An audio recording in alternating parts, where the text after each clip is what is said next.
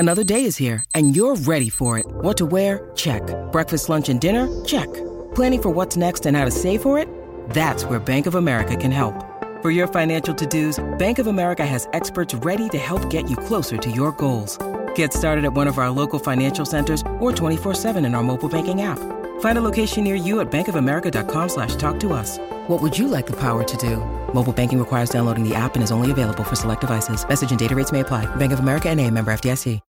When you need mealtime inspiration, it's worth shopping Kroger, where you'll find over 30,000 mouth-watering choices that excite your inner foodie. And no matter what tasty choice you make, you'll enjoy our everyday low prices, plus extra ways to save, like digital coupons worth over $600 each week. You can also save up to $1 off per gallon at the pump with fuel points. More savings and more inspiring flavors make shopping Kroger worth it every time. Kroger, fresh for everyone. Fuel restrictions apply.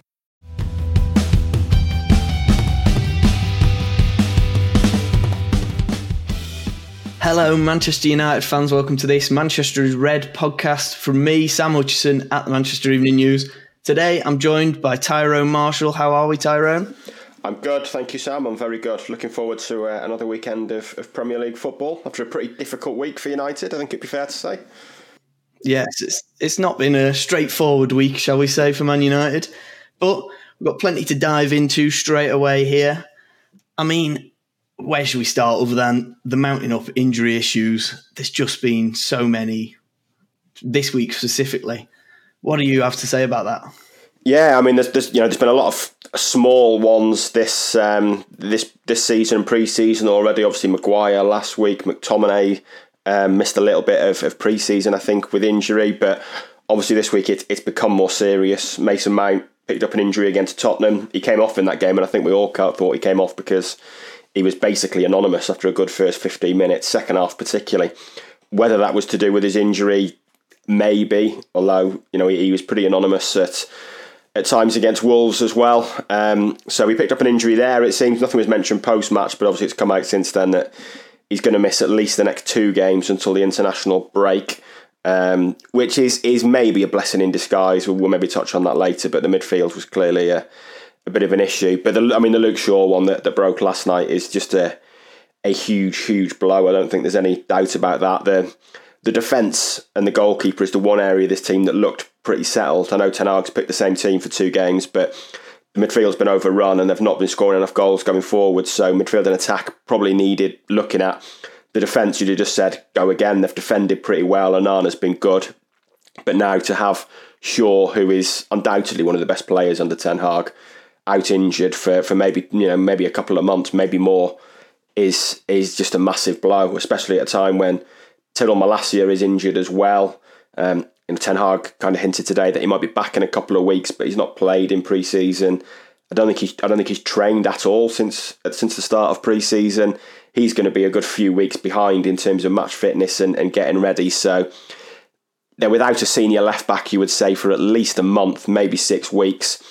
They've just literally just yesterday let their third choice left back Brandon Williams go on loan. That probably happened maybe a couple of hours before Shaw picked up this injury. It shows how the quirk of fate these things can be sometimes.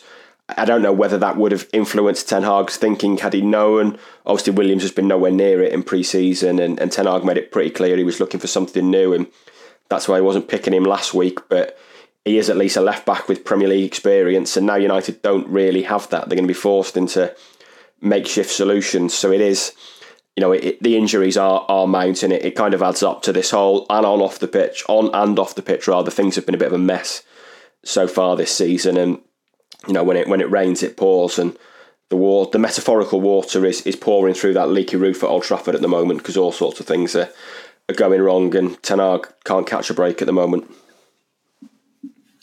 No, I mean, obviously there is another left back in the squad. Ten Hag hasn't shown too much faith in Alvaro Fernandez. Is it likely that he could make his debut against Forest? I would think, probably not, I would say. I would be amazed if it wasn't Dalot coming in at left back and Wan-Bissaka staying at right back. Dalot has played at left back before. You wouldn't say it's his best position, but he has done it. When the role involves inverting, as we like to say about fullbacks now. The lack of a left footer isn't necessarily as big an issue. So I would think it would be Dalot. I don't even know whether Fernandes will get on the bench, to be honest, because Maguire obviously wasn't on the bench last week. He might be fit enough to return this week. Leaves you without fullback cover, really, but Lindelof could do a job at right back. Martinez maybe at left back. So I don't know. I mean, the interesting one with Fernandes would be what they do in terms of a departure now, because there's been a lot of interest in him. Granada were seemingly leading the chase yesterday. He could go on loan or permanently. It was viewed over the next week, so that might change, I'm guessing, depending on if they look for a left back. But Ten Hag has been absolutely ruthless with the academy, and especially with players of Fernandes' age when they get to 20. And it's it probably is an age where if you're not playing for United now, if you're not very close to the first team, then there is little point in staying, because it probably needs to happen now. And we saw it last year. We kind of got a hint of his approach last year with Garner, when I think everyone thought he'd stay around it, and Ten Hag just took a look at him and said, no, not good enough at the moment, off you go. And he's done the same this year. With, you think back to last pre-season, and Zidane, Iqbal and Charlie Savage were the big winners, both look good in central midfield, both gone for fairly small fees this year. It is very much a case of, if you're good enough, you'll get chances. If you're old enough, you're good enough, but you've got to be good enough first. And it seems he's decided a lot of them aren't good enough. And with Fernandes, he's had a good look in pre-season, and you get the impression that he's maybe decided not quite ready. The fact United are open to a permanent transfer in the last week of the window suggests that's the case. And I think if he's not even on the bench tomorrow, it's probably an indication that maybe a move will still be on, especially if they can get some kind of replacement in for sure. Yeah, I mean, we were looking at free agents just before we went live here, and there really isn't that many free agent options. There's not a name that jumps out to me as a replacement left back that could be a realistic option, say, if Man United want to go back into the market. Obviously, our chief Man United writer, Samuel Luckhurst, has written a piece today saying that Man United are looking to go back into the market for possibly a replacement left back. Malacia hopefully won't be out for too much longer. Is it really worth going for a replacement left back at this stage of the window? Or is it worth making do with Diogo Dalot, like you suggested? Lisandro Martinez has played there previously in his career. Could we see him even play a couple of minutes at left back with Lindelof coming into the central of defence? I mean, the Martinez thing is certainly an option. I think that the problem with that is you lose so much from the centre of defence in terms of build-up and a left-footed build-up option as well. And Martinez's passing is absolutely brilliant. And I think moving him to left-back, you just lose so much of that I think that'll be down the list of priorities. That'll be real emergency case stuff, I think. In terms of a signing, it's got to be someone who's good enough and can come in and make an impact. Otherwise, it's really not worth it. We were kind of in this position in January when United were skint essentially and had to sign Sabitzer, who did okay, and Weghorst on loan. And Weghorst just offered nothing really. 2 goals in the cup in 31 games, and there's an argument that one of the kids in the team in the academy could have done better than that across those 31 games. Obviously he offered more than just his goals, but it does seem maybe unnecessarily. It really does depend on the quality of player available. I mean, Ryan Bertrand's a name that's been mentioned already today. He's not played in 612 days a competitive game. His last game was for Leicester in the League Cup before Christmas, December 2021. I mean, that is, for a 34-year-old who's had knee surgery since then, which is why he's not played, to have gone very close to 2 years, like 20 months now, without playing a competitive game. There's no way he's going to be ready to play for Manchester United anytime soon. So that, for me, just doesn't make any sense. Even if you sign him this week, he probably needs 6 weeks at least of training and a few under-21 games to be anywhere near ready to play in, by which point Malacia will probably be back. We don't really know the length of his injury, but Ten Hag seemed to suggest today he will be back. Sure, if it is 2 months, won't be far away. So, it's got to be someone better than Bertrand. Signing Bertrand would just be literally signing someone to have in the squad. He won't even be on the bench, I don't think, for a month to 6 weeks at least. So that makes no sense at all to me. If they want left back cover, and with both injured, you can kind of understand why they do. It's got to be someone who who offers something. Otherwise, you just stick with Dalot. You keep Fernandes in as the emergency option and you try and muddle through, because this is part of being a football manager, really. These things can happen. You want two players for every position. Very occasionally, both will get injured. Just find a solution. Ten Hag suggested that today, and the solution isn't always in the transfer market. Weghorst is a fine example that sometimes signing a body just for a body's sake really isn't worth it and doesn't particularly matter. So yeah, I think it's a fine balance in terms of who's available, and at left back there doesn't feel like there's a load of names available really. No, I mean, you mentioned earlier on that Mount's injury may be every cloud has a silver lining with Mount's injury. Who do you think will come in for him? Because somebody's got to replace Mason Mount. It hasn't really been working in midfield in the first 2 games of the season. Obviously, Forest are probably a better side than Wolves. They're not quite as good as Spurs, but the midfield was ran all over by Bissouma and Sarr at Spurs. Who's going to come in for Mason Mount? And do you think there's an option for someone to really make a name for themselves to be the first choice, even when Mount is fit? I'm not sure. I think when Mount's back, he'll be back in the team, and we'll have that midfield 3 again of Casemiro, Mount, and Fernandes. But it's definitely not been working. And Ten Hag was pretty defensive of the midfield in his press conference today, and defensive of Casemiro. He basically said the analysis of the midfield was wrong and that there was issues everywhere on the pitch. But for me, it starts with midfield for sure, and they have not looked good enough and not looked sharp enough, fit enough, energetic enough in the first couple of games. They were totally overrun by Wolves. They started quite well at Tottenham, but as soon as Tottenham put a bit of pressure on, the gaps in that midfield were pretty alarming. The lack of physicality and energy there was pretty alarming. Casemiro, as much as Ten Hag is saying his stats against Wolves were brilliant, I'm not really seeing it at the moment. He looks sluggish to me. He looked sluggish when he came in last season. So maybe it'll just take him a bit of time to get going. But at the moment, he doesn't quite look there. And then it's clear tactically they've moved it on a bit this year. They're pressing much more aggressively as a unit. And Casemiro is so high up the pitch at times. He's United's deepest midfielder, but sometimes that's 15 yards inside the opposition half. And they do, excuse me, they're just being bypassed a little bit too easily, I think, at the moment. And something's got to change. And I think Eriksen will be the one to come in for Mount.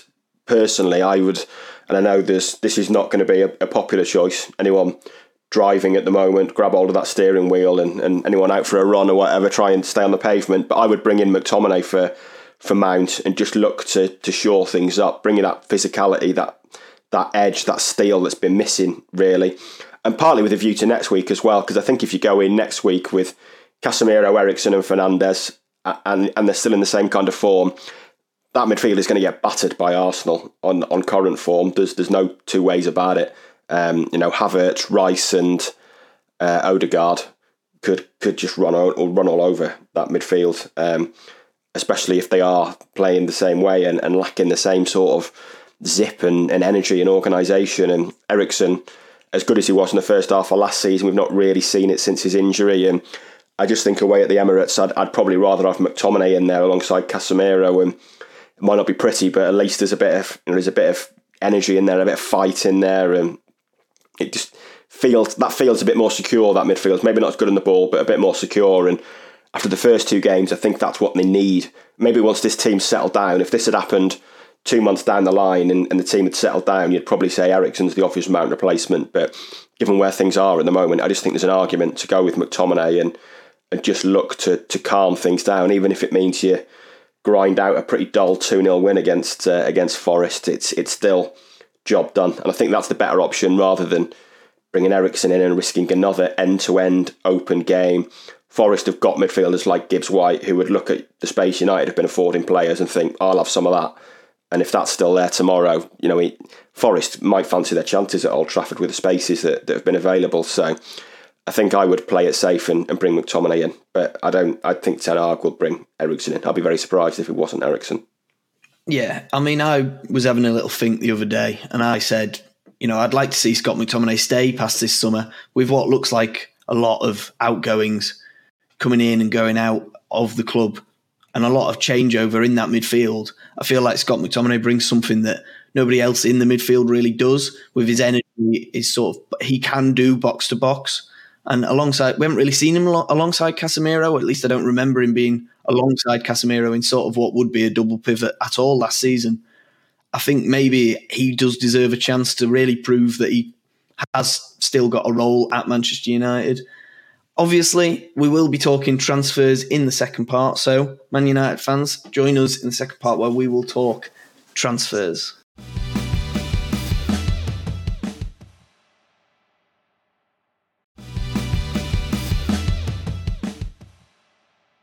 Welcome back to part 2, Man United fans.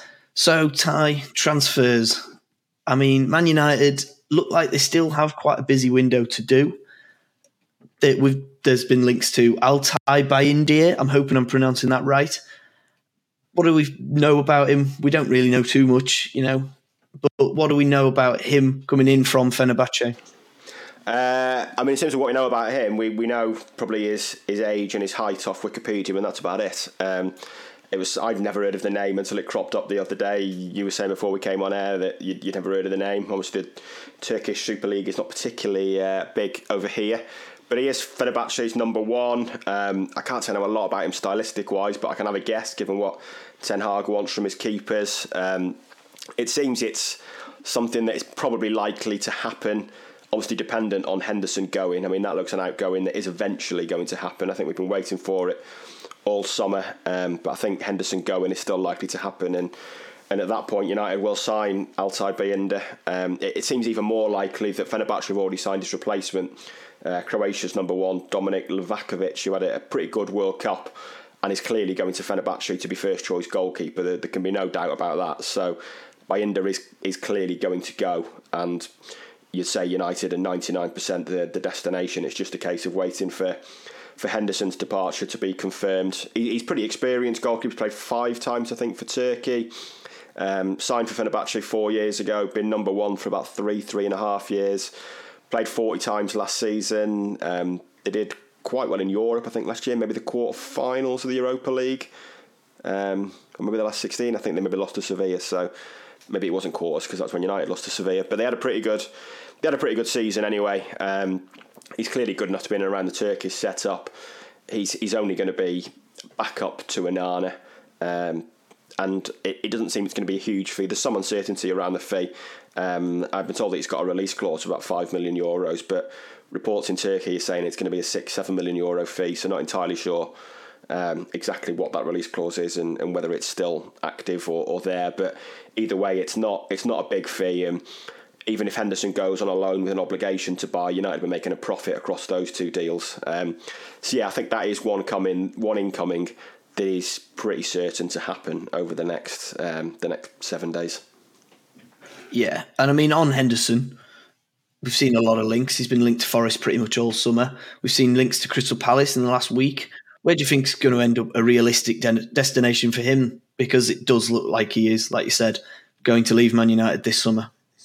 Yeah, I mean, I would think one of the two. Obviously, that's pretty obvious. I mean, they've both got okay goalkeepers in goal, I guess. Matt Turner's come in at Forest from Arsenal and has played the first 2 games. Sam Johnston's played the first 2 games for Palace. They're both decent keepers, but you would say they're also potentially both just backup keepers. So I think both Forest and Palace would see Henderson as a number one. I guess Forest, having spent money on Matt Turner this year, could maybe pass up on Henderson. They clearly love a transfer at Forest, so I'm sure they've got another keeper in mind if that happens. Sam Johnston's maybe the weaker link at Palace. You would think Henderson's probably got they're probably a slightly more ambitious club than Forest as well. They're probably going to finish higher up the table, you'd think.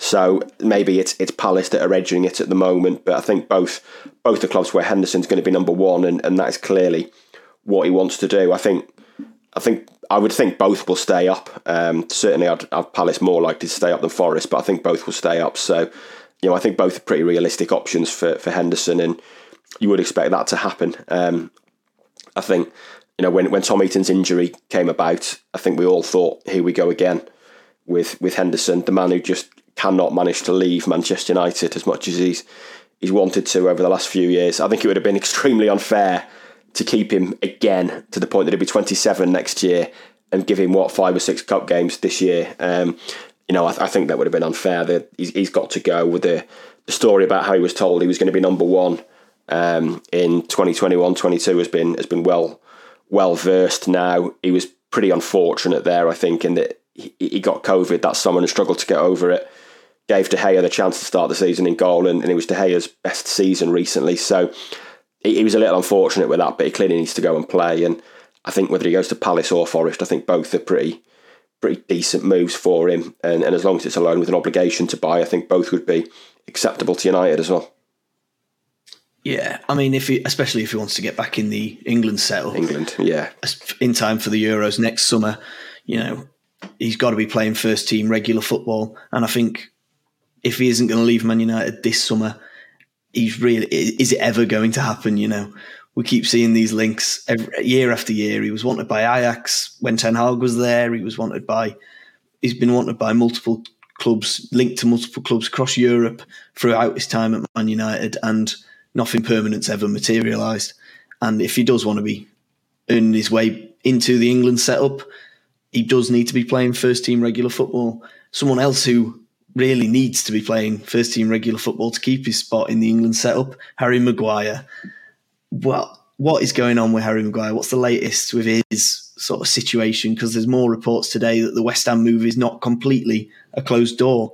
What can you tell us about Harry Maguire's summer business, if you want? I mean, as things stand at the moment, he is staying. Obviously, the West Ham move was pretty close to happening, but ultimately fell apart. Financial issues there in terms of Maguire's wage at United and what West Ham can offer him. And they've since, as much as it might still be alive, the West Ham have signed a centre-back since in Mavropanos from Stuttgart. They've spent big on Mohamed Kudus today. I think they're in the market for someone else who's I've completely forgotten who it is now. But obviously they've got a lot of money to spend, but whether that's still on Maguire, I'm not sure. It would require some sort of agreement. I know there was a feeling at United in July that they might have to pay some of Maguire's salary to get him off the books.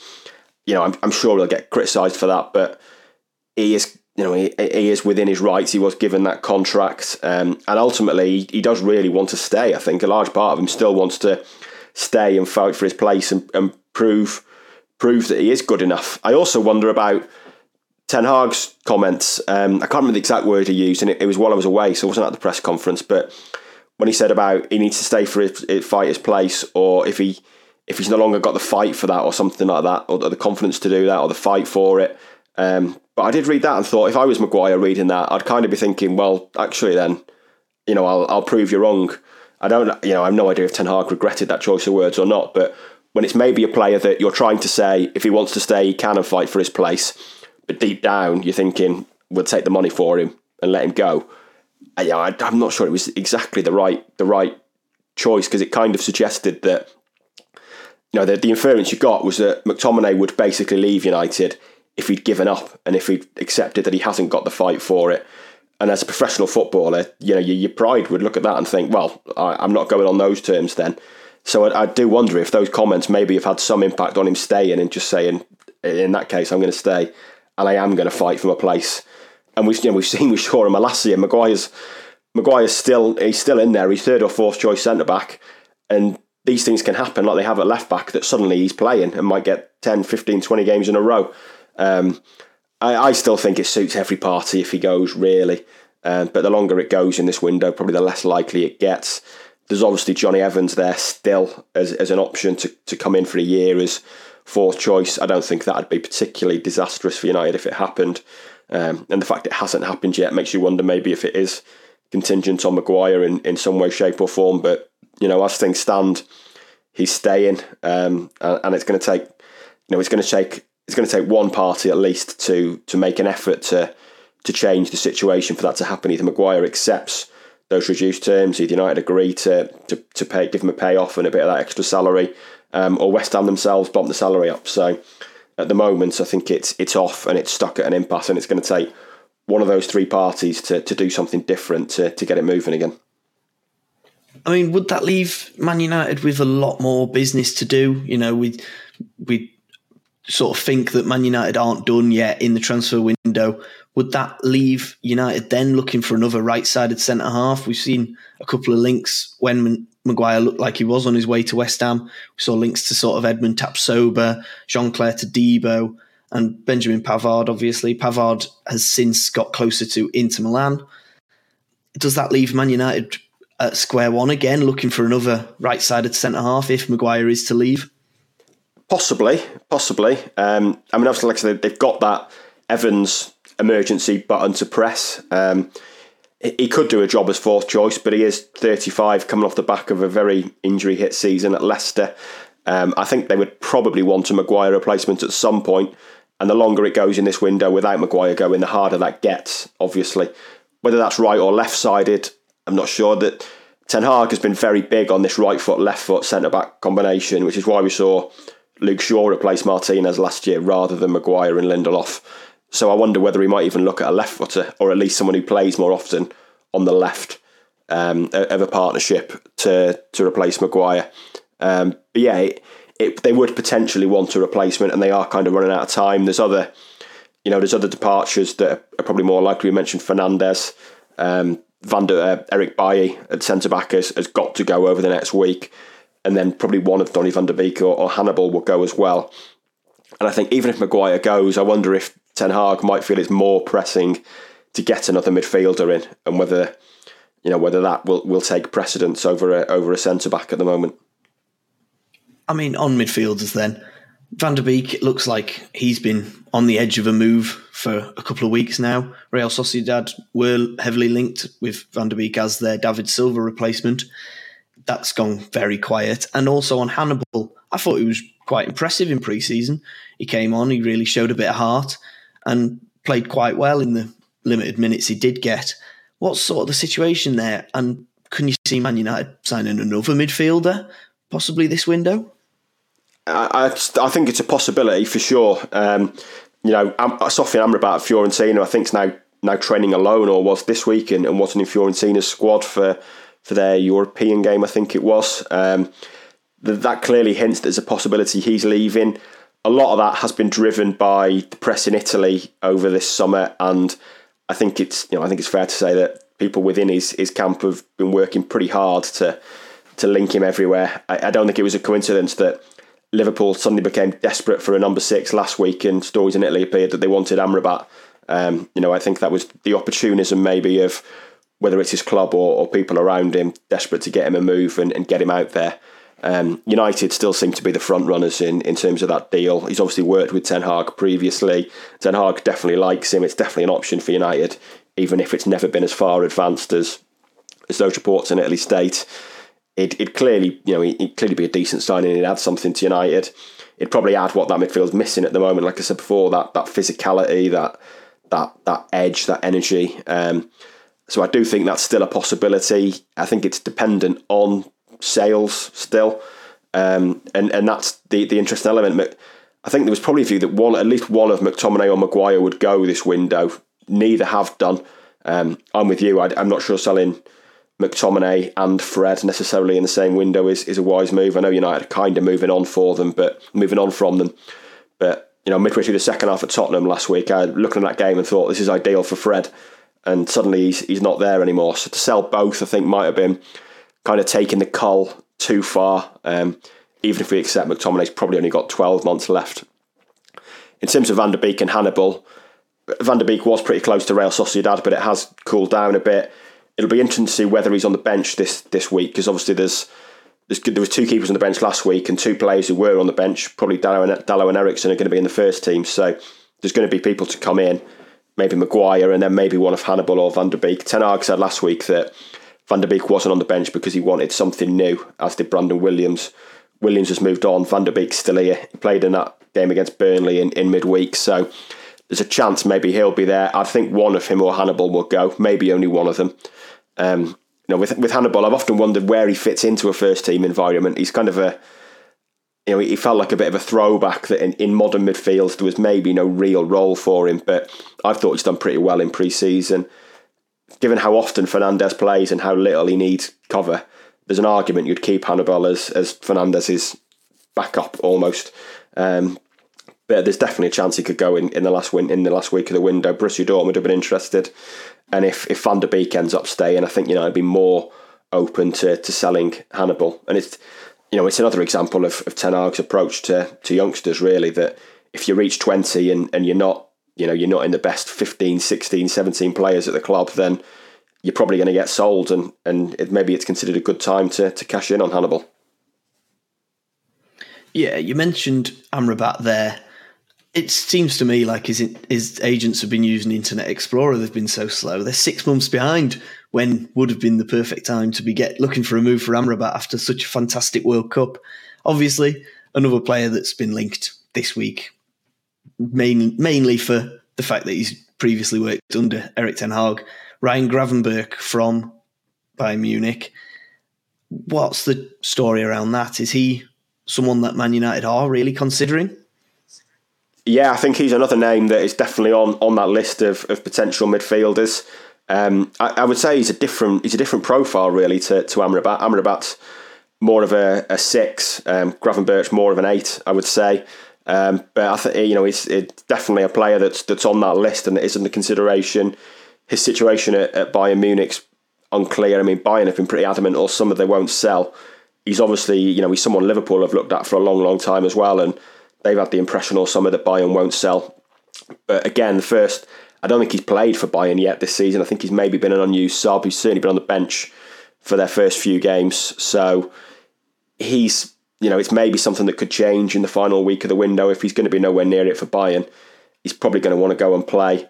It's a bit of a cliche now, but Ten Hag clearly likes players he's got some experience of and has previously worked with, and Gravenberch is one of them. And he was very highly rated at Ajax. It's not worked for him at all, really, at Bayern Munich. So you can understand why he would want to reset and a move. So I think that's definitely a possibility and one to watch going into the final week of the window. I mean, when Gravenberch was at Ajax, he basically filled the spot that was vacated by Donny van der Beek. And is it just a repeat of that? We'll just have to wait and see. And if this move does happen. Anyway, that's the end of part 2. In part 3, we're going to be previewing the Nottingham Forest game this weekend.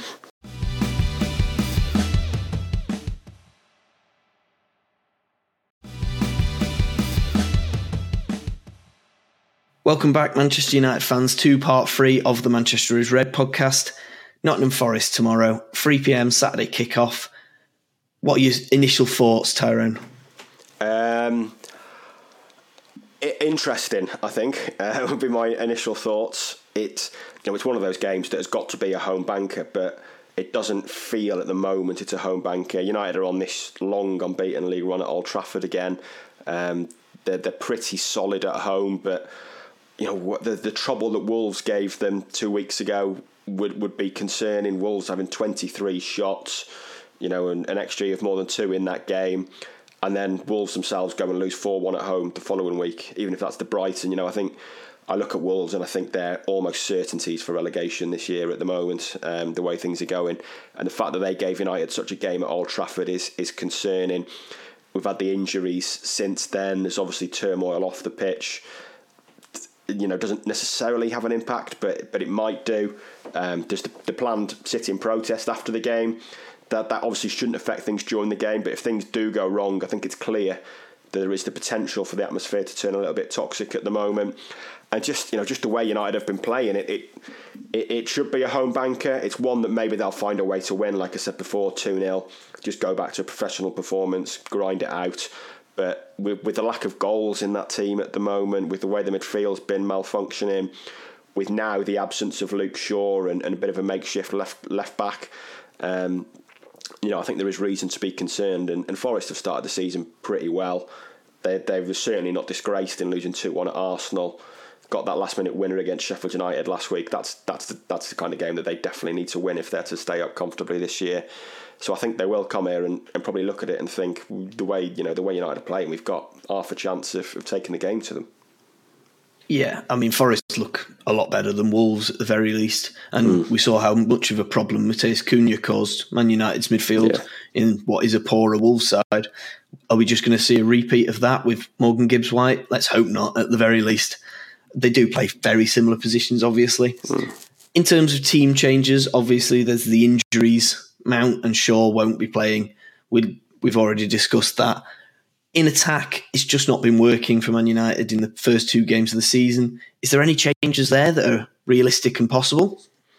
I mean, I would look to make one to get Rashford back on the left. I think so much of this season is contingent on improving that goal output, and Rashford needs to get close to 30 again, which I think is a big ask.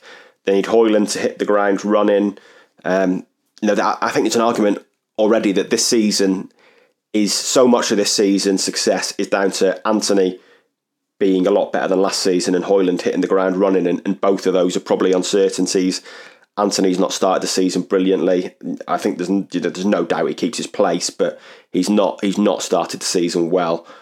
Rashford's been pretty ineffectual at centre forward.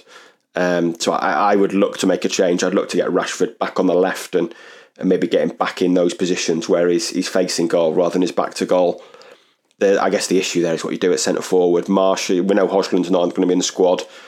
Martial got 5. Well, you say 5. I think he got 6 minutes last week, but as usual, there was 9 minutes injury time, so he got a quarter of an hour really. He played against Burnley on Tuesday, I think it was, in that 3-0 defeat at Carrington. That behind closed doors. Doors game, yeah. So he's got a lot of football in his system now. He's been back in training since the second week of the pre-season tour in San Diego. I think it was July the 24th, the Monday in San Diego, when Ten Hag said he was back in training that day. So that's a month now. So you would really like to think he's ready to start a game. Even if he's only got 55 minutes in him, at least it gets Rashford on the left. So that is what I would be looking for, really, to maybe bring Martial in, get Rashford on the left and drop Garnacho to the bench, because as you know, this felt like an opportunity for Garnacho. He was really good in that last pre-season game at Old Trafford against Lens, but it's not happened for him so far. And I was a bit disappointed in him against Tottenham, to be honest. I thought he had so much space on the left against Pedro Porro. Porro never got near to him, gave Garnacho so many opportunities to run at him, and the end product just wasn't there. So I think he would be my fall guy if Martial was fit to kind of change that attack, and most importantly, get Rashford in the position I think he looks most dangerous at the moment. I mean, Garnacho was quite unlucky, arguably, to not see his shot turned into a penalty at the very least. Yeah. With that Romero handball, was it not? I mean, I would probably pitch for the same. Is it likely we can see Sancho start in that false 9 that he played in pre-season? It's clearly a thought in Ten Hag's head, but is it a real option that Ten Hag's willing to use in a Premier League fixture? We just aren't really sure at this point. Is Martial the only player that we're not really sure where Ten Hag sits on sort of his future at Man United?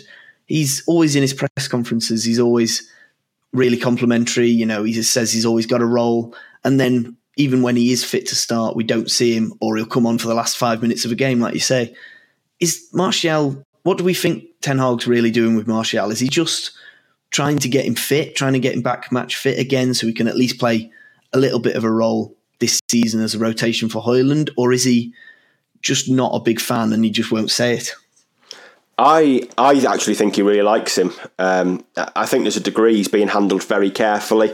But you can't handle someone that carefully. They need to be robust enough to be playing games. We saw it last season when he missed quite a while. In the second half of last season, he had a decent period out after the City game when he played 45 minutes against City and came off at half-time. And he was handled so carefully then coming back into the team. First half of last season, they actually thought he was really good. He was, again, on and off with injuries. I mean, I think he missed 29 games last year with 5 separate injuries, and that is clearly not sustainable. That has to change. He needs a full season of playing. But I thought he was good last season. Ten Hag has always been complimentary, and I think he's been so complimentary that it's more than just trying to suggest to potential buyers this is a great player or whatever. It's several times now he said that Martial's the kind of player that makes everyone else better. He makes the system work. In that press conference in San Diego, we called him a brilliant football player.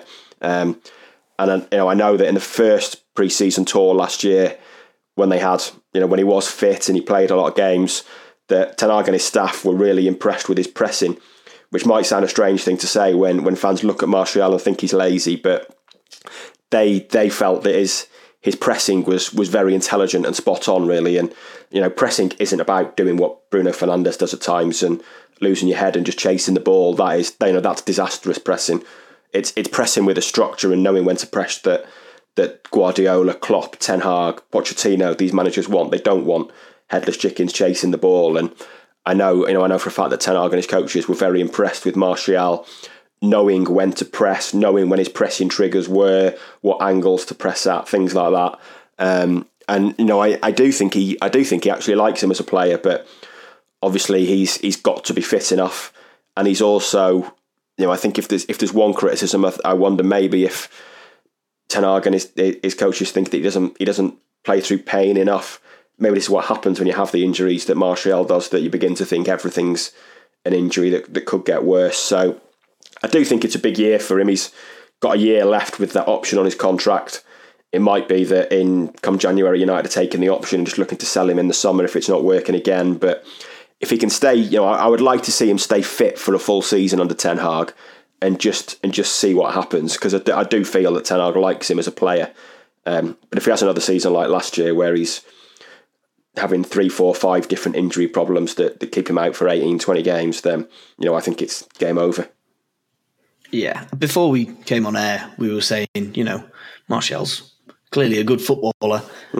And with the addition of Højlund, he's not going to be the first choice striker, you wouldn't have thought, going into, when Højlund is fit. I would like to see Martial play a bit more football, because we know there's a good footballer in there, and we know that, he is a talent and he can make a difference to this United side and probably revitalise this attack that so clearly needs revitalising. Someone else who needs revitalising, Antony. I was watching the game against Spurs with a couple of my mates who are United fans, and they were just so disappointed. They know that he's got this skill, but they just don't see it enough. And I mean, me and you don't see it either, but from our standpoint, you can sort of look past it. These United fans are expecting so much of Antony. They're just not seeing it. This was his season to sort of kick on and become £100 million player, which is what he should be for £85 million. What do you think's going wrong? And do you think it's maybe a chance for Erik ten Hag to sort of take him out the side and see what he can do to sort of fix Antony's game at the minute? I think he'll stay in the team. I think Ten Hag's got incredible faith in Antony. I think he feels that last season the conditions weren't there for him to succeed, really, that he needs this striker like Højlund, this strong physical presence that can hold the ball up and get Antony running into better positions. He, like I say, he needs a big second season. I think he did just enough last year, I think, to say that the jury was out, that it was an okay season, without ever looking like an £85 million winger. And obviously he's damned a little by that price tag, because United will accept they overpaid for him, and they could have got him for £25-30 million less, probably 6-7 weeks earlier in that window, and ended up essentially being ripped off by Ajax and just agreeing to Ajax's demands. So that kind of brings its own pressure, that price tag. But he didn't look like that kind of player last year. His skill is pretty ineffectual, really. It's more of a showboating skill, but he needs to influence games more often, whether that's running at defenders, cutting inside, producing goals and assists. There needs to be more. I thought he finished pre-season pretty well, but again, we've not seen it in the league yet, and that end product just has to get better this year. It'd be interesting to see him with Højlund in the team, with that kind of physical hold-up number 9, and whether that does bring more out of him. But I mentioned it before, and you're right that this is a big second season for him, and it does feel like a lot of whether this season will be a success or not, and kind of how we're judging Ten Hag and transfers, is going to be dependent on Antony and what our views are of him at the end of this season. And if it comes to, if at that point we're looking at United spent £85 million on a winger who just can't cut it, then that's obviously going to be a problem for Ten Hag. If he does kick on and improve suddenly, then his eye for a player continues to look good and impress, and he continues to get his own way in the market. So I think there's pressure on Anthony this year, and I think that brings a little bit of pressure on Ten Hag to get the best out of him as well. Yeah, and I mean, last but not least, Pellistri. He's actually looked energetic, exciting when he's come off the bench. Do you think he deserves a bit more of a chance? Maybe not this weekend, but going into the future of the season, do you think Pellistri's... Because at the start of the summer, it looked like a loan might be the most realistic destination for Pellistri. Now it looks like Erik ten Hag's really thinking about including him into his matchday squads at the very least, and into the future of the United team. What's the sort of situation there? Do you think he's good enough to start putting a bit of pressure on Anthony? Do you think he's good enough to start putting a thought in Erik ten Hag's head? Maybe Pellistri is what we need on the right side of attack. Yeah, I mean, I think it's unlikely. I think Ahmad is the more likely. Obviously, he's got a pretty serious injury at the moment, and I don't know how impressed Ten Hag was with him, with what we saw in pre-season. But I think Pellistri is something different. He's a right-footed right winger. He's a bit of a throwback in that sense. He's very direct. I would be perfectly happy seeing him stay in the squad and be a bench option and just someone a bit different this year. Equally, it wouldn't surprise me at all if he did go on loan somewhere this week and play. Obviously, he still needs games. He is, I think he's 21 now. He needs to be playing games. I think he's probably played for United more than Uruguay now, but it's a pretty close run thing, and it was Uruguay that were winning that contest by the time he came back from the World Cup pretty easily, because he hadn't even played for United at that point. So, I think when he does play, I think we see him influence games and do things and cause defences problems. So it would be good to see him, especially with Pellistri, with Ahmad's injury. Maybe we do see him stay around and influence games as that kind of point of difference as a sub. And with 9 subs now, there's enough to carry someone like that. He might only get on in 1 in 3 games. So, I think he's good enough to be a squad member. I don't think he'd be anywhere close to getting in the team ahead of Anthony, but certainly as a squad member, it'd be good enough. But like I say, if we're sitting here next Friday and he's gone on loan somewhere, that wouldn't surprise me at all. And on Ahmad, I'm a massive fan of Ahmad, understandably. I think he's brilliant. This injury's just come at the wrong time for him, hasn't it? I mean, he was looking to make a thought in Erik ten Hag's head.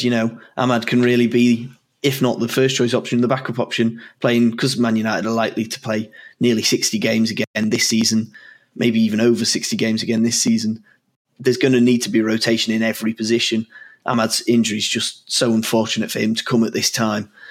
But for Forest, what would be your starting 11 you'd choose? Any score predictions? Anyone you really want to look out for from Forest? I mean, I would make those 2 enforced changes. I think Dallow's a certainty to replace Shaw. Like I said, I'd go for McTominay, but I think Eriksen is close to a certainty to replace Mount. And then I would, if he's fit enough, start Martial and bring him in for Garnacho. I think that'd be the changes. The score predictions, it's a difficult one, the way United are playing, and if they remain so open. I mean, I think a 2-0 win would be great. I think United fans would snap their hands off. I think Ten Hag would snap hands off now for that, just to look secure at the back and get through it and get the win. But we know Forest have got players. We mentioned Gibbs White, Brennan Johnson going forward, Tayo Awoniyi, back end of last season, seemed to really find his feet at Forest, and he scored in both their games so far this season. So he's a real threat. He scored in 6 straight so far. I see. Right. Okay. So these two. He's a real threat as a number 9, and they've got some dangerous players going forward. So I do think it's going to be a test for United. So if they can get a win with a clean sheet, I think that'll be a pretty successful afternoon. Yeah, I'd have to agree. I think a win here is going to be, with such an injured and depleted squad, I think a win here is the most important thing. Obviously, it's the most important thing. It's a game of football, but I do think it's going to be a lot more difficult than the Wolves game was. They aren't as good as Spurs. Spurs have looked really good under Ange. I would have to say a narrow win as well. But Man United fans, thank you for listening to this episode of the Manchester is Red podcast with me, Sam Hutchison, and Tyrone Marshall. Check us out on Twitter at SamHutchMen, and Tyrone, what's your Twitter handle? At TyMarshallMem. And thank you for watching or listening. See you next time.